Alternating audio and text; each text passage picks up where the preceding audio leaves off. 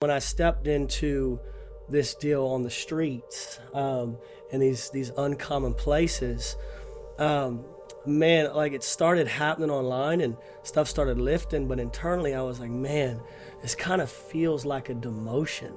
My dad used to say it this way, that stinking thinking, Yeah. like we had been so programmed that success is the platform. Being at a season where you have the most resources, you have the most notoriety, and yet the most fear. And that's the same thing we see with Jesus when he's in a high place and Satan tempts him and says, turn this stone into bread. He can't tempt you in a low place. Yeah, man, that's good. He can only do it when you're at a high place. That's because good. the ultimate test will be. Hey friends, welcome to the podcast. I'm joined with Pastor Keion and Ryan Horton. Super excited to have them. We're in the middle of our Victory Conference. For people who don't know who you are, I want you to just introduce yourself. Tell them a little bit about what you do. We'll start with Keion, then we'll go to Ryan. Pastor Keion Henderson, pastor of the Lighthouse Church in Houston, Texas. Claim to fame, I am a friend of Paul Daugherty. Stop. Interesting fact, many didn't know it. And I've never met anybody who had a podcast. I met a lot of people with podcasts. That's crazy. So that's podcast. amazing. I like Yeah. that. I appreciate it. You have several campuses out of Houston. You speak all over the world. You also are a singer, musician, right? Yeah. You've recorded albums, you've written books, and you kind of do a whole lot of other stuff all around the world. You obviously are a great pastor, great leader. Anything else you want to say? I actually have a new book coming out this September called Lazy Love. Come on. It's a book about how we engage with people relationally. That's good. And I'm using the sloth in the scripture as a backdrop. One interesting fact I found about the sloth is that it actually can move fast, but its primary source of nutrition is a plant that intoxicates it. So what you see it doing is moving at the pace of what it ingests. And so I use that as a backdrop to talk about what are the things that fuel us, which actually reflects in the way we love people. So I think it's an interesting take on love and relationships. So it's coming out in September. I love it. Congrats. Sure. Thank you. Okay, Ryan, tell them about who you are, what you do. Yes, sir. Ryan Horton. I'm based out of Florida, and I have a wife and two kids currently, one on the way, which we're super excited about. Congratulations. So what I do, love the local church like crazy, but in this season, God has us outside the four walls. And so we are taking worship to uncommon places. Places that many wouldn't expect there to be a guy with a keyboard and singing. And what they're finding is not a guy with a keyboard and singing, but they're encountering and running slap into the presence of God.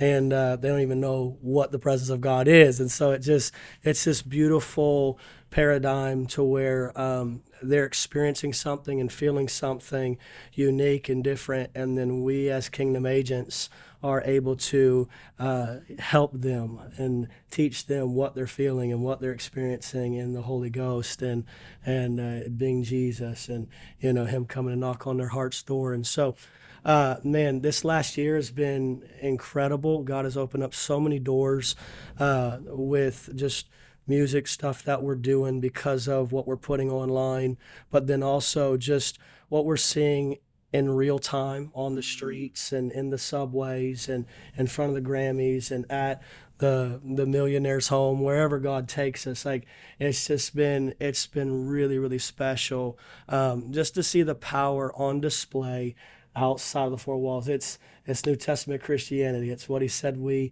could do, in the book of Acts. And so, just trying to walk it out. Bro, and you said it in a real humble way, but when you started posting some videos of what you were doing on the streets, whether it be in New York City or Los Angeles or San Francisco or, wherever the city that you were in, it went viral. And it started that's how I saw it, as someone shared it. And I was like, oh, wow, this guy's just singing worship out on the streets. And it's anointed and it's powerful. And it's ministering to people in an uncommon place. And you just did something with Naomi.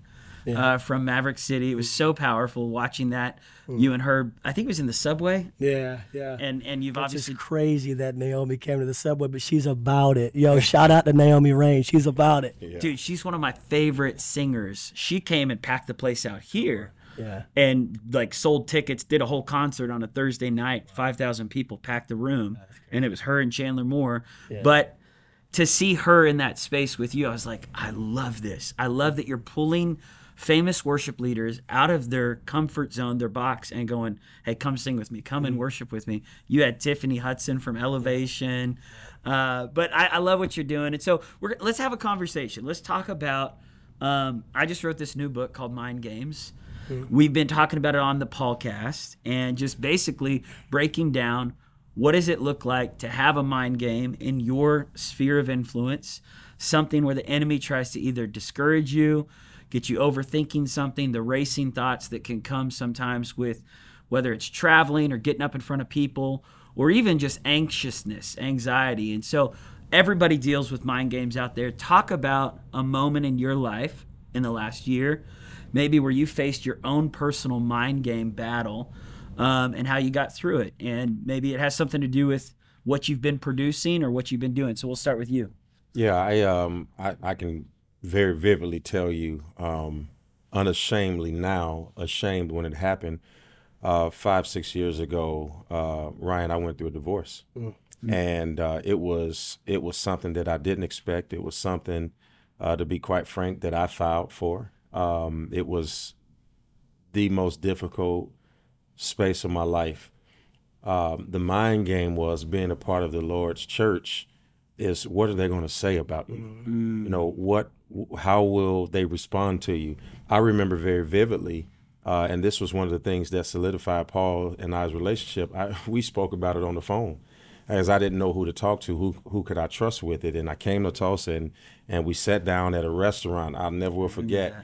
And we talked for hours, and I just poured on Pastor Paul. Poor Paul, he didn't know what he was getting into, and I just poured it on him.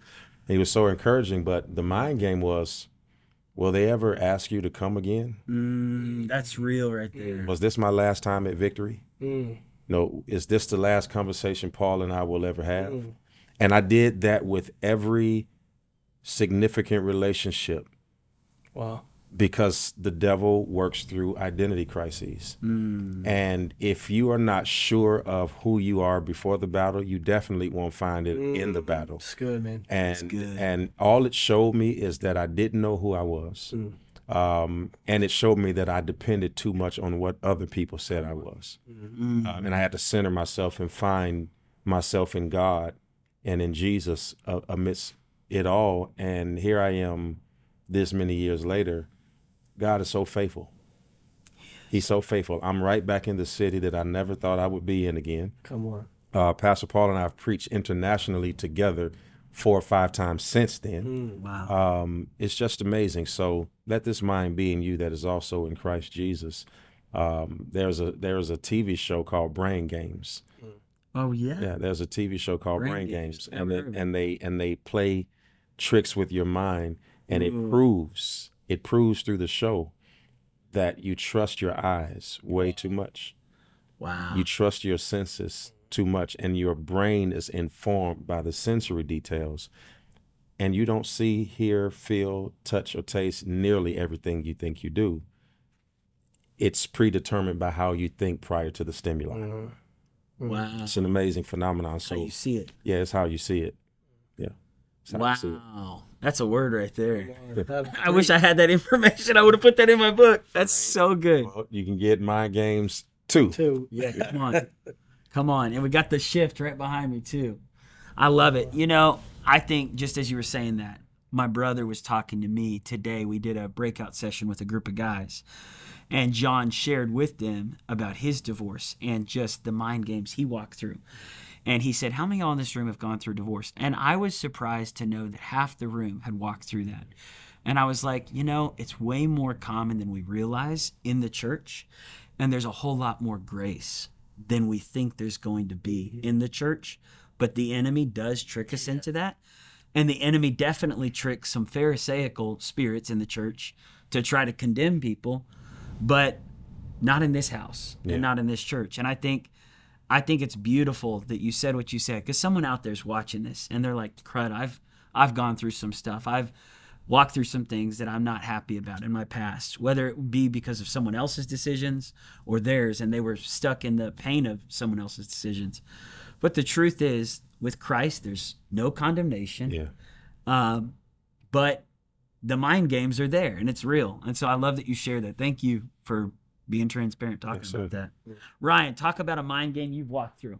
Yeah, man. I think for me, the enemy has really been messing with my mind this last year, believe it or not, which is really, from the outside looking in, doesn't make any sense because it's been such a momentous year. I mean, the Lord has opened door after door after door after door, from relational, equity with guys like yourself and other leaders around the world, to financial blessing, him pouring out crazy resourcing for the ministry. But for me, the mind game happened internally, because for probably the last 15 years, I've served on staff somewhere in a local church as like a worship pastor, and been at decent sized churches, and really been able to just love on God's people and develop teams and make music, and the list goes on and on and on.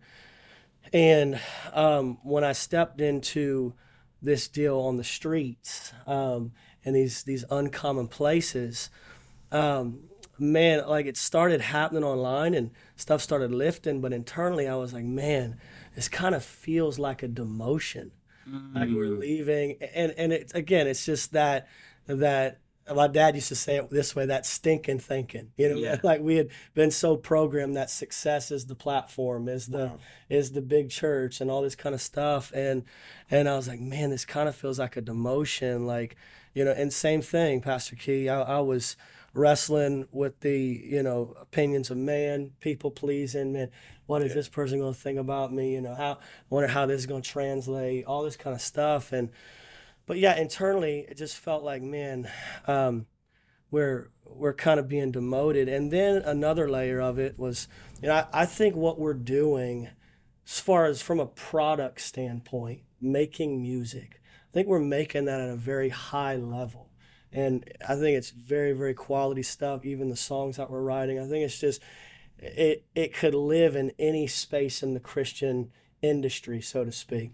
And I think that was another thing in my heart as well, is, man, these guys, it doesn't feel like they want anything to do with us. It still feels like, even though there's been a lot of traction online, it still feels like we're on the fringe. You know what I'm saying? And so just having to wrestle through that internally, and really I think that the remedy really is just unplugging from it all and saying, okay, Jesus, like, man, I have got to understand sonship again. I've got to get before you and understand who I am in you.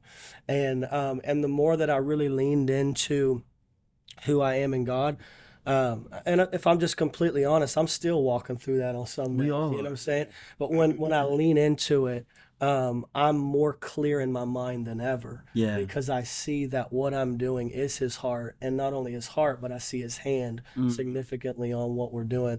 I say it this way, I feel like for the first time, in many prior seasons, I felt like I was praying and saying, God, would you bless my idea? And this season, we've stepped into his idea, and he's just breathing on it like crazy. And so, again, I never thought I'd be on the streets doing worship. Always thought I'd have my place in the local church.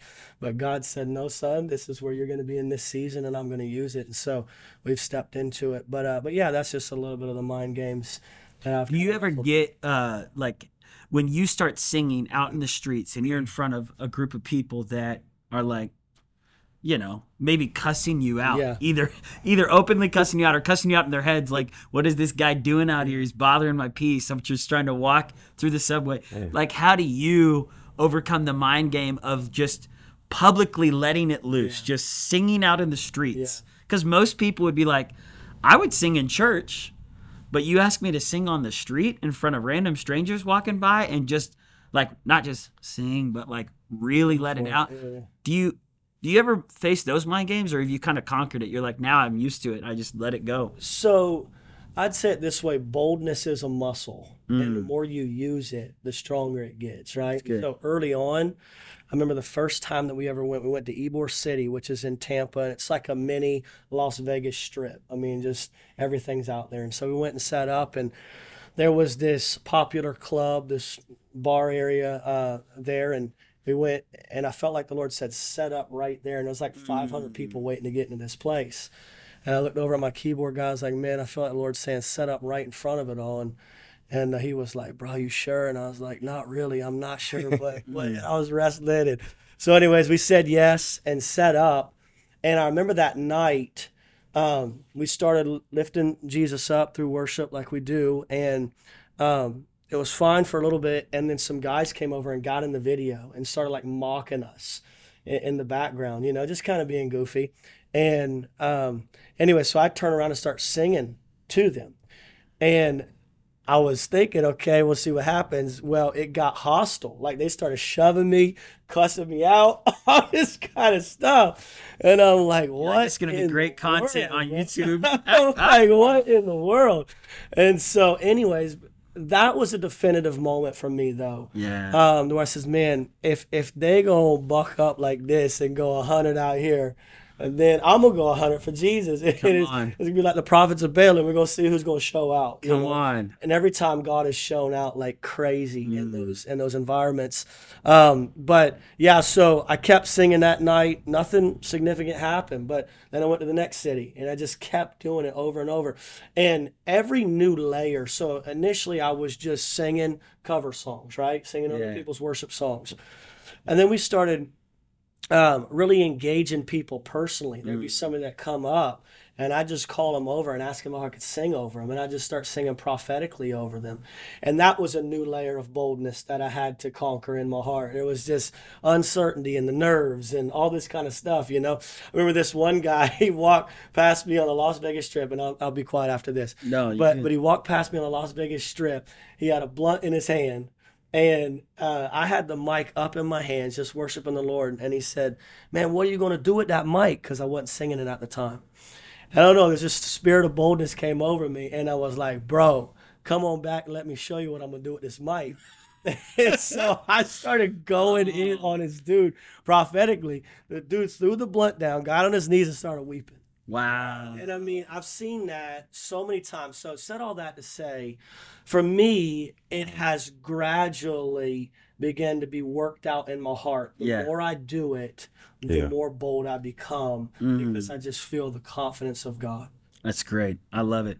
Okay, Pastor Keion, talk a little bit about just doing ministry, getting up, speaking, singing, releasing albums, some of the things that you get up and have to do. You speak in front of large audiences. You'll fly all over the world. You'll get up. What thing have you done that has at first caused anxiety a little bit, nervousness, fear, maybe even just like comparison with other people, but you pressed through? And maybe like a moment that you were thinking of even as he was talking. Yeah, because, the first thing I thought about when Ryan was talking was about, being at a season where you have the most resources, you have the most notoriety, and yet the most fear. And that's the same thing we see with Jesus when he's in a high place and Satan tempts him and says, turn this stone into bread. He can't tempt you in a low place. Yeah, man, that's good. He can only do it when you're at a high place. Because the ultimate test will be to jump and trust him to catch you, and he won't. And so, you're in the place right now, that prompts a lot of anxiety that I had in my mind because I did not want to pastor. I'm a 6'4", 210-pound shooting guard, right? I wanted to play basketball with my life. I played every day, every weekend. Did you play in college? Played in college, Division I. I played at Indiana Purdue University. What? From 99 to 04. I'm sure I watched you. I'm sure that in that book, in chapter 1, I talk about the story of when some scouts came to a basketball game. We were playing in Michigan State University. Little known fact is I pastored a church while I was in college. I wanted to play basketball so bad that even when the Lord called me to pastor, I didn't let go of the Division I scholarship. I would go to practice in the morning, leave and go preach, and then go back to practice, or coach would postpone practice to later in the day because I was the captain my junior and senior year until church was over, and then I would come. I married my coaches. I did their marital counseling. I did my basketball coach's premarital counseling. That's wild. I did all kinds of things as a 21-year-old pastor in college, full-time student, 16 to 18 credit hours, full-time student athlete, and a church that I started with 5 people that grew to 600 while I was in college. Wow. That's crazy. Wow. And never will forget playing Michigan State University. My coach says to me, there's some scouts that are going to come and watch you play. Mm-hmm. Had a good game. I was like, yeah, this is going to be my life. Play Middle Tennessee State the next game. They come back. He says to me at 4:00, he says, you're going to have to make a decision. Either you're going to be a basketball player or you're going to be a preacher, but you can't be both. Mm. And I told him, I said, that's untrue. Al Green was a preacher. I started naming everybody who did secular things. Reggie White, David Robinson. I named every. Reggie White came and spoke here. I used him in 2000. I cited him as a way to continue to doing what I was doing. Yeah. So my coach said, are you going to play basketball or are you going to pastor? I said, it's an easy decision for me. I was baptized when I was 6, filled with the Holy Spirit. It's an easy choice. I'm going to play basketball. And I'll buy God a church with my first check. Those were the words that came out of my mouth, 4:00 in the afternoon. By 8:00 that evening, I was on the stretcher. Wow. I tore every ligament in my left knee. That's crazy. The day that I made my decision to disobey God. Wow. So if you want to talk about anxiety, the brain game, it isn't getting in front of people.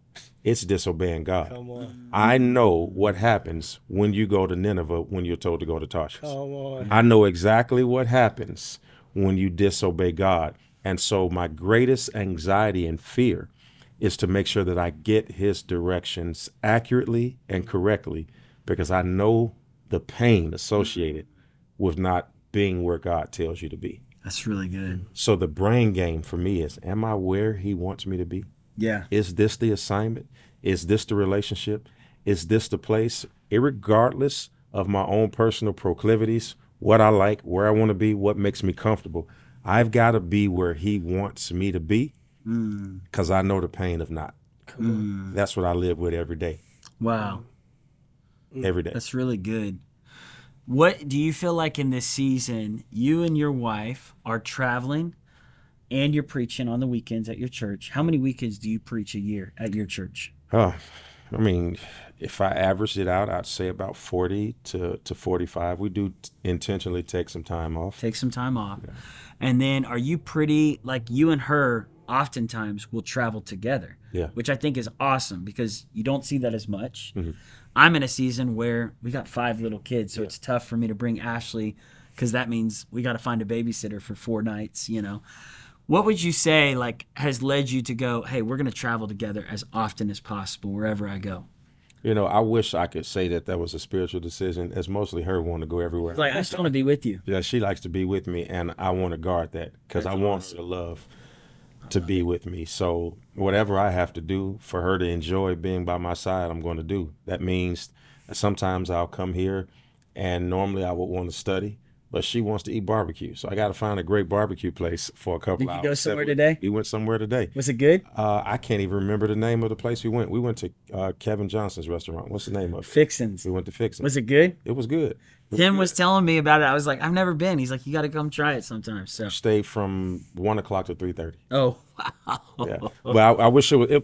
It's spiritual in nature because my most chief prayer warrior is with me. Mm-hmm. Now, I know if she's with me, she's praying. She's praying. There's safety in her presence. There are no accusations in her presence. Yeah. There can be no no risk in her presence. So it came as a result of her wanting to go. I continued it to be safe. There's no safer place in the world than with her. That's so good. And so it's become normal for me. I just know that when I get the invitation, she's walking out of the door with me. We don't even discuss it. Yeah. Like I just know she's going. Yeah. That's amazing, man. Well, Ryan, any last thoughts you want to share before we close out the podcast? Anything that you would encourage maybe people with about? You should sing. I feel like we're on the sing or street. something? I feel like we're on the street, Paul. You got enough voice left in you to sing a little bit? He knows how to lower his register. He's a professional. Ah?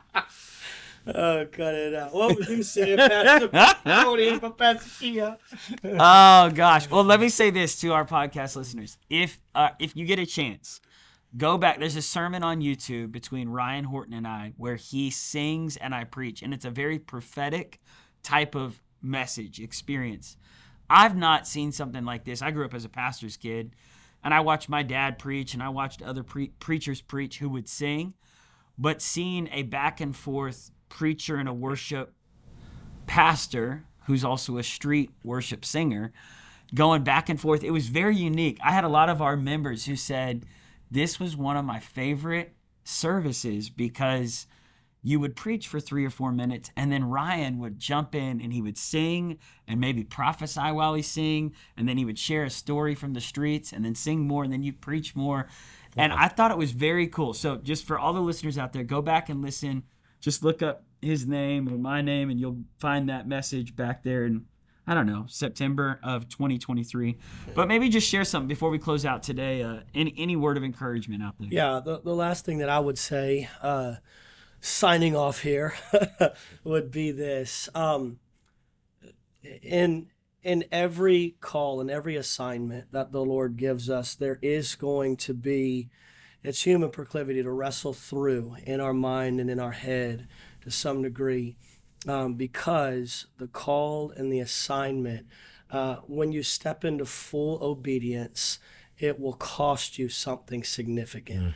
There is going to be significant measure of risk that you'll have to take, significant measure of pushing the plate back that you'll have to do, so on and so forth, to really step into everything that God has called you to. So I just say, don't lean in passive, lean in with everything you got and go after what the Lord's called you to, and he will continue throughout time to reveal that he loves you. He's going to wrap his hands and heart around you as you wrestle through your mind stuff, and he's going to be the answer to it all. Come on, I love it. Any last thoughts? No, I'm so proud of you for writing this book. I do a lot of business coaching, and we know that in our world, 90% of the job is brain work. 90% of the job is mental, and you have written a book that helps people to get 90% of the way there. And so I'm proud of you for letting God speak to you on this. I would say the most important thing that I found out in this season, and it may not be as important for everybody else, this is what I found out: that it is never as bad as you feel it is, and it is really never as good as you assume it is. Because you can become intoxicated by good, and it is only for a season. You can be destroyed by bad, and it's only for a season.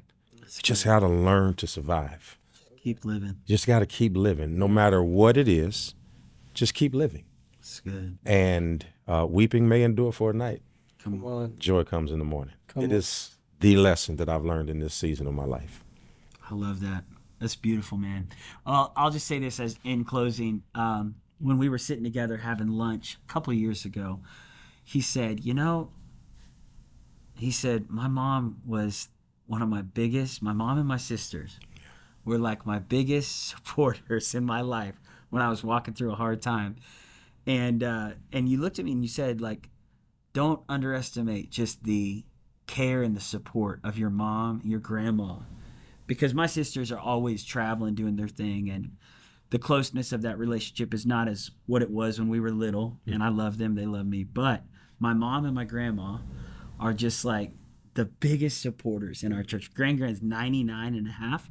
She turns 100 next month, so she's a month away from turning 100. Works full time at the church.